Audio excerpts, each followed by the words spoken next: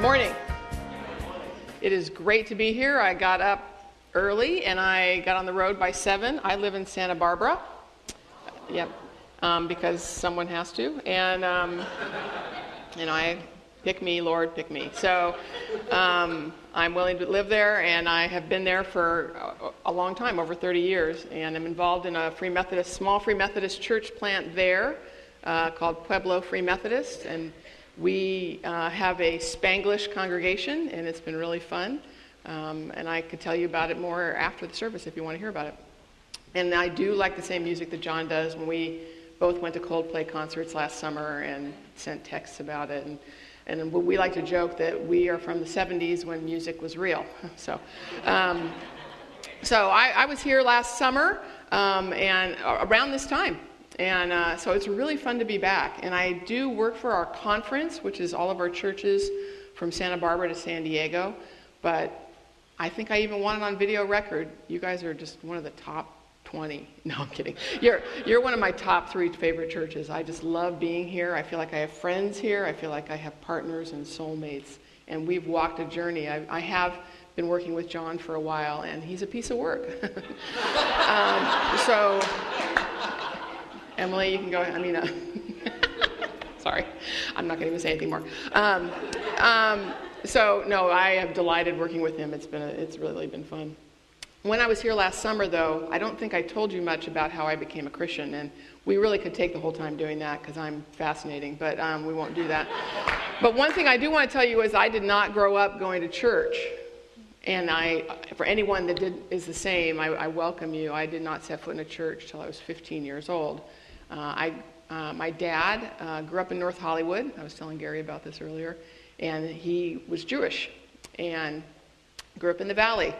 And they practiced as a family until his bar mitzvah, and then he kind of kicked everything to the curb after that and didn't continue in his faith. My mom grew up in Indiana, and she got out west as fast as she could, met my dad, and she'd grown up going to church, but she kicked that to the curb as well when they got married, and they said, you guys can figure it out when you get older.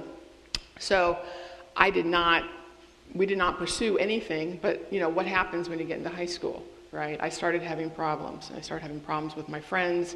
I started having problems with my parents, especially, and I didn't know what to do. So I started, as they say in the old country song, I started looking for love in all the wrong places. And I picked the 3 B's: boys, beer, and besties. So I looked for a boyfriend that was going to solve all my problems. I looked to parties and went to parties every weekend my freshman year. And then I also looked for the best friend that could possibly solve everything. And any woman in here will tell you that girls in high school are really mean. So that didn't work at all. And so I started looking around in other places. And fortunately, I ran into a big group of Christians. And they started inviting me to stuff. And that changed my life. And they welcomed me. They didn't judge me. They knew what I was up to, and they welcomed me. And it wasn't real hard. I became a Christian pretty quickly. One of the things that happened very quickly in that is I discerned that I needed a Bible, and we didn't have any in the house. So I went to my mom, and I said, I need a Bible. And then after her response, she was so bummed, She went to what would be for us like CVS. I grew up in Northern California, and she went to a place called Gemco. And remember Gemco? It's so funny that you would remember that. And so I went and got my first Bible. And this was it. It's called a Reach Out New Testament. And I don't know if you can see from the cover, but there's this one woman here, and she's like, why they put stuff on the Bible, I have no idea. And then there's a kind of a thoughtful guy here, and then there's a really happy dude in the front. And then there's a lot of photos, which makes no sense to me with 70s haircuts. But picture of the Vietnam War, no idea why. A person calf roping, no idea why. And so then I did what every, I think, normal person does. When you get a book, you open the cover, you look in the table of contents, and I'm like, And then, great, chapter 1, Matthew. Great, I guess I'm going to read about a guy named Matthew. So then I started reading the Bible. And I was amazed. There was stuff in there that I'd never heard in my life. I mean, there was stuff I didn't understand, for sure. I mean, at the beginning, there's this whole thing about where Jesus came from. I didn't know who any of those people were. But I was a high school student, so what do you do when you're in parts of books that you don't understand? I would just pass forward all that stuff, right? I got Romeo and Juliet in high school in English class, didn't understand half the stuff that was going on, flip the pages, that's not hard.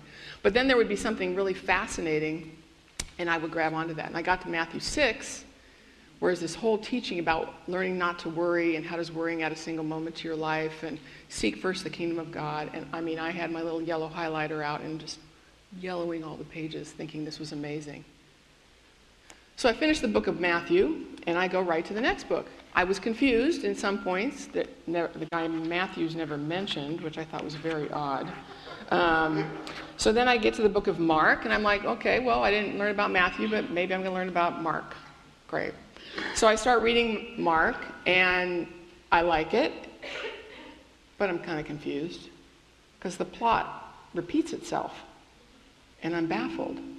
I already know this stuff about Jesus. Why am I reading about it again? I mean, is this Groundhog Day? What's going on?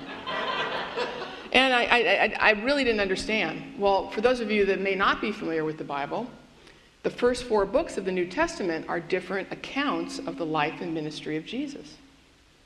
Is there feedback? Do I need to do something here? I'm showing you the extent of my technology. So I get the first 4 Gospels, Matthew, Mark, Luke, and John, are different accounts of the ministry of Jesus. It's kind of like a car accident, and it's all the different perspectives, right? From the driver, from the person up in the building who saw it, from the policeman who comes to the accident. There's 4 different perspectives. I didn't know that. So then I finally go to one of my adult leaders in the youth ministry I was in, and I'm like, and they're like, oh, you need to come to Bible study. Oh. So then I started going to Bible study, and they walked me into the Bible. And within 3 months, I'd read my Reach Out New Testament. I was blown away. And 2 things really struck me quickly. First of all, it was the person of Jesus Christ. I'd never met anyone like this. The things that he said, the things that he did, which didn't always make sense to me, right? It wasn't like I always looked at everything he did and went, that's amazing. I didn't understand why he would heal someone and then tell them not to say anything. I didn't understand why he asked people to start following him. He seemed like kind of a humble guy, and yet, he starts picking guys like on a kickball team. I didn't understand that part at all. But he intrigued me. And he didn't seem to care what other people thought, and I really cared what other people thought. So I was really drawn into the person, the life, the ministry of Jesus Christ. The second thing is I was really drawn in by the way that Christians treated me, the way they welcomed me. And I have been a Christian since then. That was in the 70s, okay? And since 1984, I've actually been in vocational ministry. I've been in full-time ministry. And I think I've lost my way a few times, and I've gotten a little too caught up in how to do what I call churchianity. I've gotten a little too busy trying to do all the right things and act the right way and check all the boxes and keep this Christian thing going. And what I've really been dwelling on this summer is just trying to remember that it's about these 2 things, right? It's about the compelling, amazing, often confusing, but very powerful life and ministry of Jesus. And it's also about loving your neighbor, welcoming others in. I was so lost, and I needed to be found. I was lost, and I didn't know where to look. I wasn't looking for Jesus. I was looking for a boyfriend. I didn't know that there was something else that was way more helpful to my problems. They had to come get me and show me what I needed. So what I want us to spend time doing today is start remembering what this is all about. And I think the best way to do it, I'm up here, so I get to tell you what I think is the best way, is to start reading the Gospels again.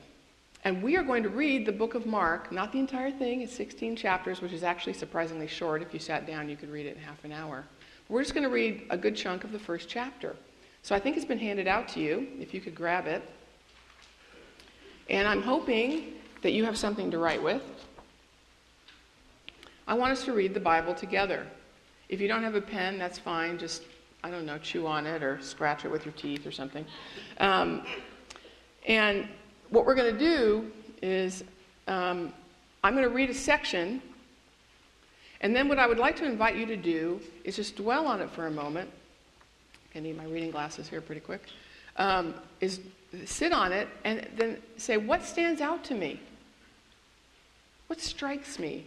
It can be what bugs me. It can be what confuses me. It can be that makes no sense. It can be, I love that.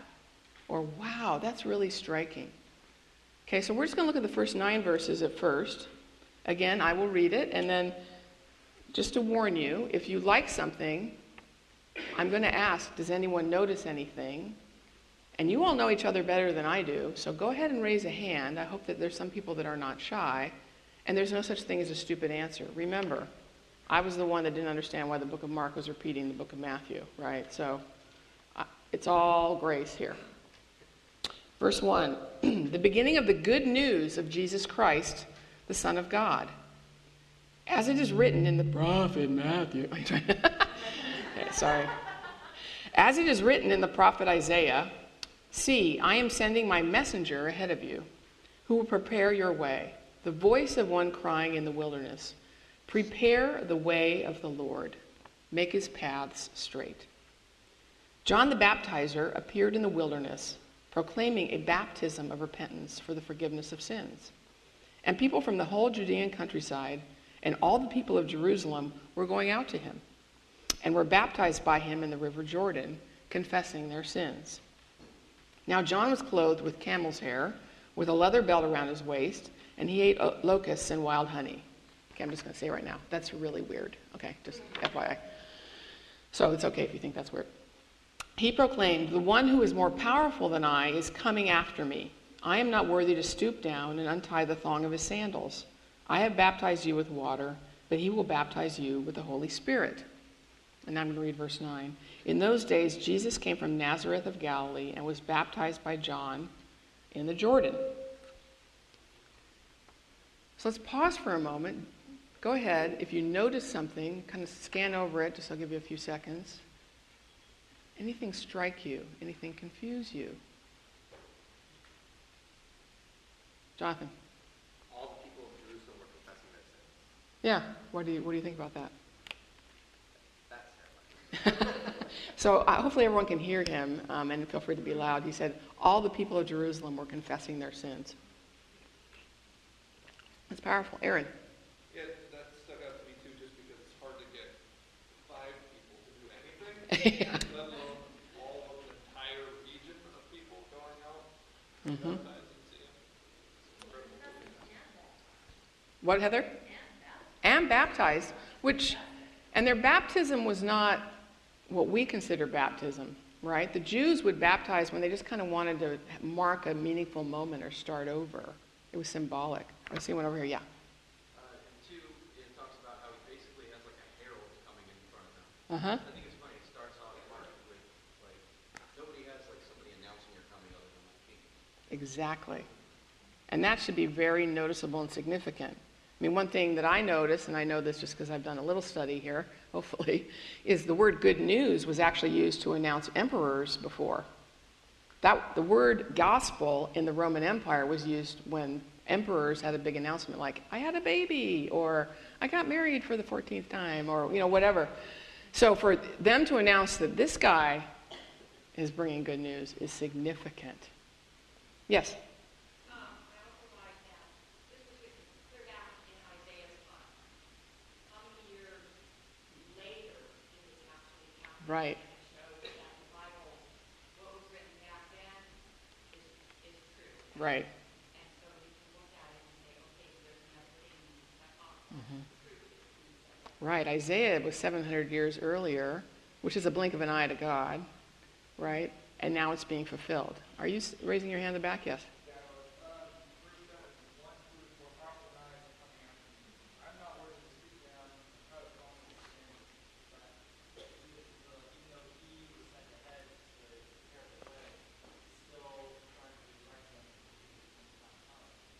That's great. Thank you. Yeah. I'm just so glad I'm not doing this with junior hires. I've done youth ministry my whole career. That's one of the best reasons I know Jonathan, because we work in youth ministry stuff together. But they would have gotten so stuck on the word thong, they wouldn't have been able to talk about anything else. So, and they would have been like, thong. And I would have lost the room. I mean, I would have picked a different translation. Okay. Well, I noticed a couple things that I just noted earlier, is this good news, this idea of good news. And I have to stop and ask myself, do I think this is good news? Does it look like it in my life that I think this is good news? You know, one of the things that I've been told before is that, you know, when you're excited about something, Kelly, notify your face, you know. Do I look like, when I talk about Jesus, that it's good news? So that's coming early in this gospel, and I want to think about that. The other thing I noticed is that up to verse 9, the word baptize, some form of it, is used 6 times. That's significant. In English, we say when something is really, we want to emphasize it, we say good, better, best. In the Hebrew culture, which is when this was initially addressed to, they just keep repeating things. So they would say good, good, good. That means it's really important. 6 times, baptize, baptize, baptize, right? There's something here we're supposed to be noticing, that maybe it's time for us to die to our old lives and begin again. Yes? Until you what?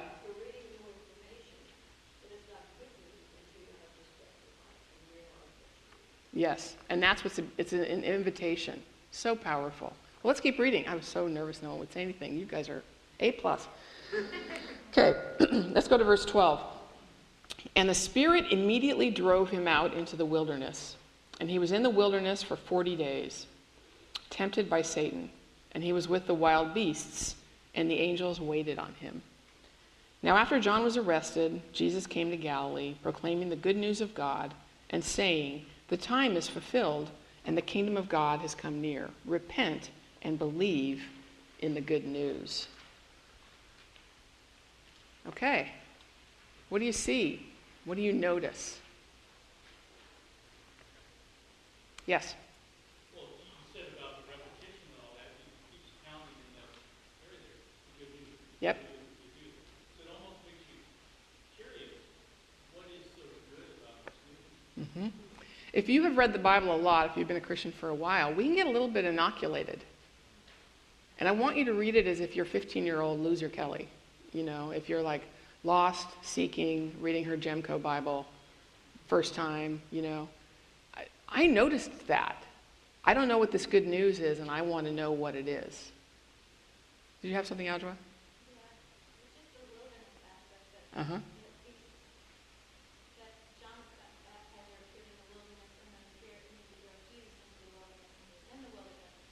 And just the fact that in the world, the power of someone usually in these places where you can see them. But the opposite was that when John, who's wearing, camel's hair and eating locusts. Yeah, random. Mm-hmm. Says the one who is more powerful than I, yet this guy is in the wilderness and he knows his power. And he's still proclaiming God's power, and Christ is being sent to the wilderness as well. So it's just like a juxtaposition to where we see power as places of prominence for the wilderness. Oh, so good. That's great. Yeah. So again, the kingdom is always, it was a phrase popular in the 70s, but Jesus leads the upside down kingdom. You know, he does the things that the world would think is crazy. That's what he does. That was attractive to me. Yes? I think it's, the whole first half shows how his king comes in, and then there's this sudden, just knee-jerk, God speaks in an audible voice, and if you want my son, and then all of a sudden, the Spirit really drove him out. Like, it just kind of shows that, even though he's in charge of everything, there's these sudden pitfalls. Right. And that was really confusing to me. Like for me, when I first read it, and I even read it, so I reread it this week as if I'd never tried to read it as if I'd never read it before. And I'm like, why'd he go in the wilderness? I mean, what? Why? And there's no explanation given. And then why did John get arrested? I thought John was a good guy. I mean, random outfit. But I mean, why did he get arrested? You know, we aren't told. We are later in Mark. But yes, Jonathan. If I'm reading this for the first time, I'd be confused who Satan is, what the kingdom of God is, and why I'm repenting, or really what I'm reading. Yeah. So he's confused by a lot of the language.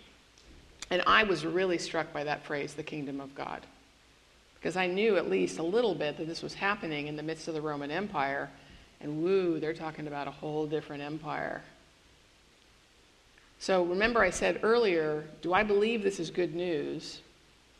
The second thing that was really been striking me this week is whose empire do I belong to? Which empire am I building? Okay, let's keep reading, 16 to 20. As Jesus passed along the Sea of Galilee, he saw Simon and his brother Andrew casting a net into the sea, for they were fishermen. And Jesus said to them, "Follow me, and I will make you fish for people." And immediately they left their nets and followed him. As he went a little farther, he saw James, son of Zebedee, and his brother John, who were in the boat mending the nets. Immediately he called them, and they left their father Zebedee in the boat with the hired men and followed him. I find that humorous. What do you see? Yes, in the back. At the very end of that word, it says, Moses says, "Come, follow me," and both Christian and his sons and John, that they just go. They just go. And I'm like, you left your dad in the boat. Wow. And my question was, have they ever seen Jesus before? That's what we were talking about Bible study today. It's like he's from this area, so they're fishermen and he's a carpenter, but did they know each other? Did they go to school together? Yeah, really. Were they in junior high wood shop? Yeah, who knows? You know, and it was just so crazy. Yeah, and then they just drop everything and follow. Yes. Yeah. Why would they leave? Well, I know why I would leave. Yeah. Very back. Yeah. Isn't it fun to read this and kind of look with different eyes and see that there's this interesting story unfolding? I mean, one word you want to notice is immediately. Mark loves using that word. In the original Greek, it's euthus. There, I've shown you I went to seminary, but it's used frequently. I didn't even note it earlier in verse 12. He uses it throughout the book of Mark, and he's trying to show that there's just this action happening, one thing after another. So I noticed especially this, I'm going to make you fishers of people. What? I don't want to fish people. What? I mean, that was confusing to me, but I thought, I kind of want to find out what that is. And then as you guys have noticed, they dropped everything. What is it about Jesus that would make people want to drop everything? Did you have something? Yeah. And we learn a lot about Peter later, and whew, we think John's a piece of work. Yeah, we can talk about Peter. So I'm going to keep moving forward just because I want to make sure we get to a couple things. Let's go. We have to skip over one of my favorite parts in 21 to 28, but I want to get to 35. So all this stuff happens in 21 to 34. He goes into Capernaum. He starts teaching in a synagogue. They see that he has authority. A man with an unclean spirit comes in, and he casts out a demon. He heals Simon, Peter's mother. The whole city gathers at the door, and here we are at verse 35. In the morning, while it was still very dark, he got up and went out to a deserted place, and there he prayed. And Simon and his companions hunted for him. When they found him, they said to him, "Everyone is searching for you." He answered, "Let us go on to the neighboring towns, so that I may proclaim the message there also, for that is what I came to do." And he went throughout Galilee, proclaiming the message in their synagogues and casting out demons. What do you see? Sorry? Boldness. Mm-hmm. Yeah, no, I'm not real excited about hearing about any demons. I skipped over it, but I'd want you to notice in verse 24, when he casts out the man with the unclean spirit, cast out the unclean spirit from the man, the demon says, I know who you are. Okay, that's crazy. So the demons seem to know who Jesus is. Fascinating. What else do you see? Yes? So all of the stuff we read before, there's a lot of reacting to John coming when he comes, reacting to the devil, reacting to being passed in Simon and can't reason, reacts to it. But that whole second half, he's very purposeful Mm-hmm. in starting it. He seems to know, he's on a mission. He knows what he's up to. This is what I came to do. He's not caught up in the fervor of the crowds. The whole town is at the door, and and the disciples are like, ooh, they don't know. Disciples who don't even know what their job description is, why? And they come in, they're like, everyone's here, and Jesus is like, yeah, we're going somewhere else. What? They were just baffled, because wouldn't you want a big crowd? But he's like, that's not what I came to do. Yes, in the back.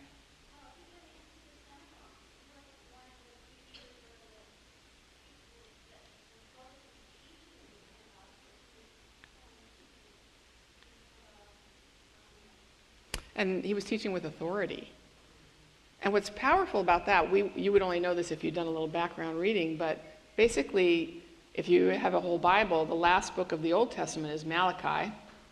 As I used to tell my youth group, it was Malachi, the Italian prophet, but done. Kidding. But Malachi, and then there was a 400-year silence. So they hadn't heard from God in 400 years. And now all of a sudden this man comes and teaches with authority. That is really powerful. So you can see why it can be enchanting to read a gospel with new eyes. I also recommend printing it out like this in almost a manuscript form, so you kind of get out of your habits of using study notes and seeing what you wrote previously, and just read the text raw for what it is. Okay, so then few details are given as we notice. Why did he go to the wilderness? We don't know. Why did John get arrested? We don't know.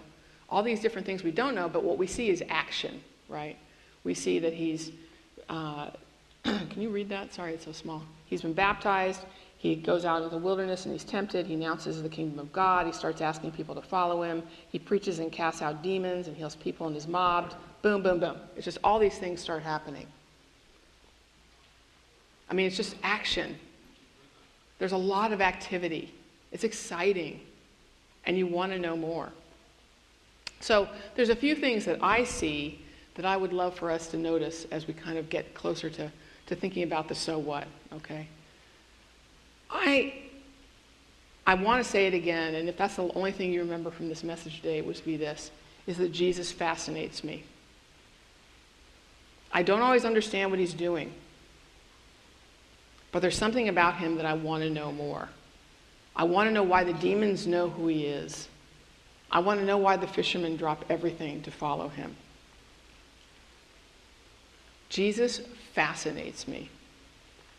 Secondly, he surprises me. He's unpredictable. I think one of the dangers of the American church is that we domesticate Jesus. We make him actually pretty darn boring, kind of holy, and he just sits there, and he just prays a lot, whatever. And we think that's what happens. But there's things that intrigue me. Why would he say he wants us to fish for people? That's confusing to me. Why does he ask people to remain quiet after he heals them? It goes on and on. And further, later, he loses his temper a couple times. He seems impatient. He surprises me, and I allow that to sink in. But he's in control. I think someone mentioned that earlier. He's got authority. He doesn't get upended by the stuff that happens. A man with an unclean spirit comes in where he's teaching in the synagogue, and he doesn't panic. He doesn't say, woo, crazy person, ah! No, he deals with the person humanely. He gets mobbed. He doesn't get all sucked up in that and say, woo, yeah, paparazzi, let me sign autographs. He goes out to the deserted place. As Audrey noted, the wilderness. The wilderness is where Jesus really encounters the Father the most. It's one of the reasons I love taking kids to camp. Something happens different in the wilderness. They get away from the distractions and they can hear. He's in control. He never panics. He knows who he is. He doesn't buy into the fame and popularity that seems to be happening. That's not what I came to do, he said. I've come to proclaim the message of the kingdom of God. All that healing stuff, he'll do it because he has compassion, because people seem to want proof that he is who he says he is, even though he's not saying who he is at this point. But he's in control. He knows who he is. So these things really grab me. The last thing is that he never goes out on his own. He doesn't get ahead of the will of the Father. All these things happening, remember, it's just action. I mean, chapter 1 is so jam-packed with all these activities, but then he goes out to the deserted place to say, okay, Lord, what do you have for me? What do you want me to do? What's next?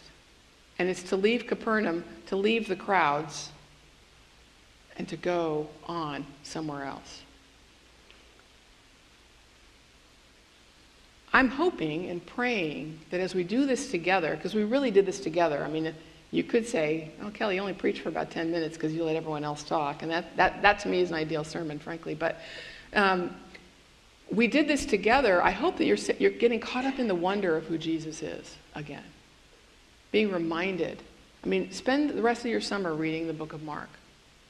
Believe me, it will pay off. But let's think now a little bit about the so what. Always confident of the slide. I want us to think about this briefly. We don't need to let our circumstances run our lives. Like Jesus, we don't need to get buried in the details nor distracted by what others think. Let's stick with our priorities. He was on a mission. He knew what he was about. The day-to-day details didn't overwhelm him. It is really easy for me to get overwhelmed by the details of my life. And I can have this clear idea in my head and yet get totally upended by something that actually 2 weeks later is going to be of no consequence really whatsoever. So how am I keeping my eyes on the prize? How am I keeping my eyes focused on what God's called me to do and what it means to be with him? Secondly, oh, that quote didn't come up. I'm going to read it for you.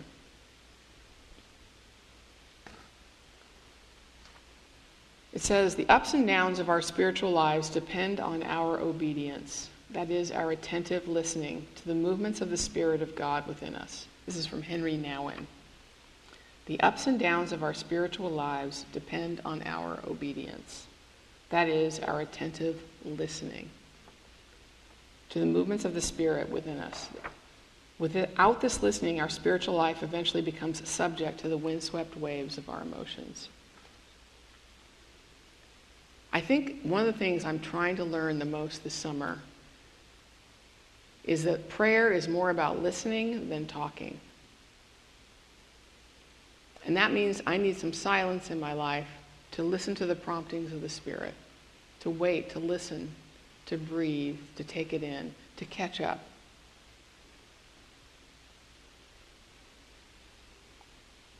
So I want to ask us, are we carving out that kind of space, frankly, daily, if not weekly, in our lives? The second thing is that I would encourage you to let Jesus surprise you. I hope there's something that grabbed you today, something that you kind of went, wow, I'd forgotten about that. Or maybe you're here and you don't really even, the whole Jesus thing is kind of new to you. I mean, that's how I was. I spent years in church going, I have no idea what's going on. Everyone seems to know the words to these songs and are doing things I don't understand. So I pray that Jesus surprised you today. And I would say, look for that. My prayer would be that you gained or regained a sense of wonder about the life and person of Jesus. As I said earlier, I think we've made him kind of boring. I think we've domesticated him, and he doesn't really want to be penned in. So there's things that happen and emerge out of the ministry and life of Jesus that I think should surprise us, sometimes confuse us. There's things that are happening in the world that I don't understand. I'm going to God about it. Sometimes I'm shaking my fist. There's examples of that in the Bible. I don't understand. So I want to encourage you to sink into the Gospels and let the predictable, unpredictable story unfold. I spent time this summer not only in Mark, but in Luke. Luke is longer. He seems to mention women more, and that was interesting to me. And I'm going to move on to John.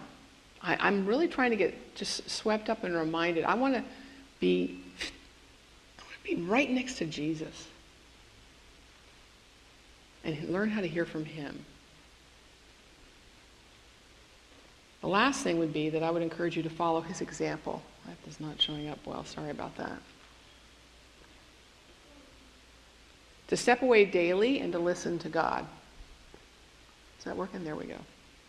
Remember, all that stuff happened, and he stepped away, and all of the disciples are looking for him. You know, they're stalking him, going, where are, you know, they got their radios out, and they're like, we think he's in the bushes. You know, they're looking for him. They don't know where he is. But he doesn't get caught up in that. He stops and steps away. All too often I hear people, and myself, talk about how busy we are, right?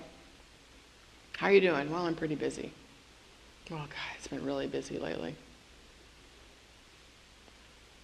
Jesus was busy. Whatever I'm doing, not so much.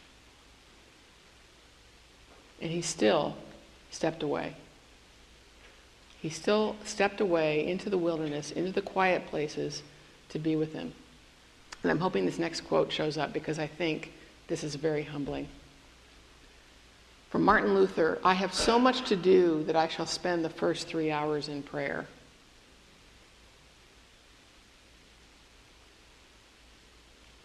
The busier we get, the more we need to spend time with the Lord. Remember I talked about the upside down kingdom. Let's be upside down and not live life frenetically the way the world does, but instead sit back and listen. So I'm going to end with this prayer. I just read it yesterday. Prayer is the place of refuge for every worry, a foundation for cheerfulness, a source of constant happiness, a protection against sadness. John Chrysostom was an early church father. Chrysostom actually means golden mouth. He was apparently a really gifted preacher. He'd been a monk, but he was so good at teaching the Bible that they begged him to come out of the monastery and teach them the word. And he found prayer to be these things. My prayer would be that we would, and you can challenge me, I want to challenge us, to find that refuge, that place, that foundation in God, in Jesus, and that you would be won over by him again. And your life would be renewed, transformed, so that we could do those two things that I talked about at the very beginning. Be won over by Jesus and welcome and love our neighbors out of the overflow of that presence of Christ in our lives.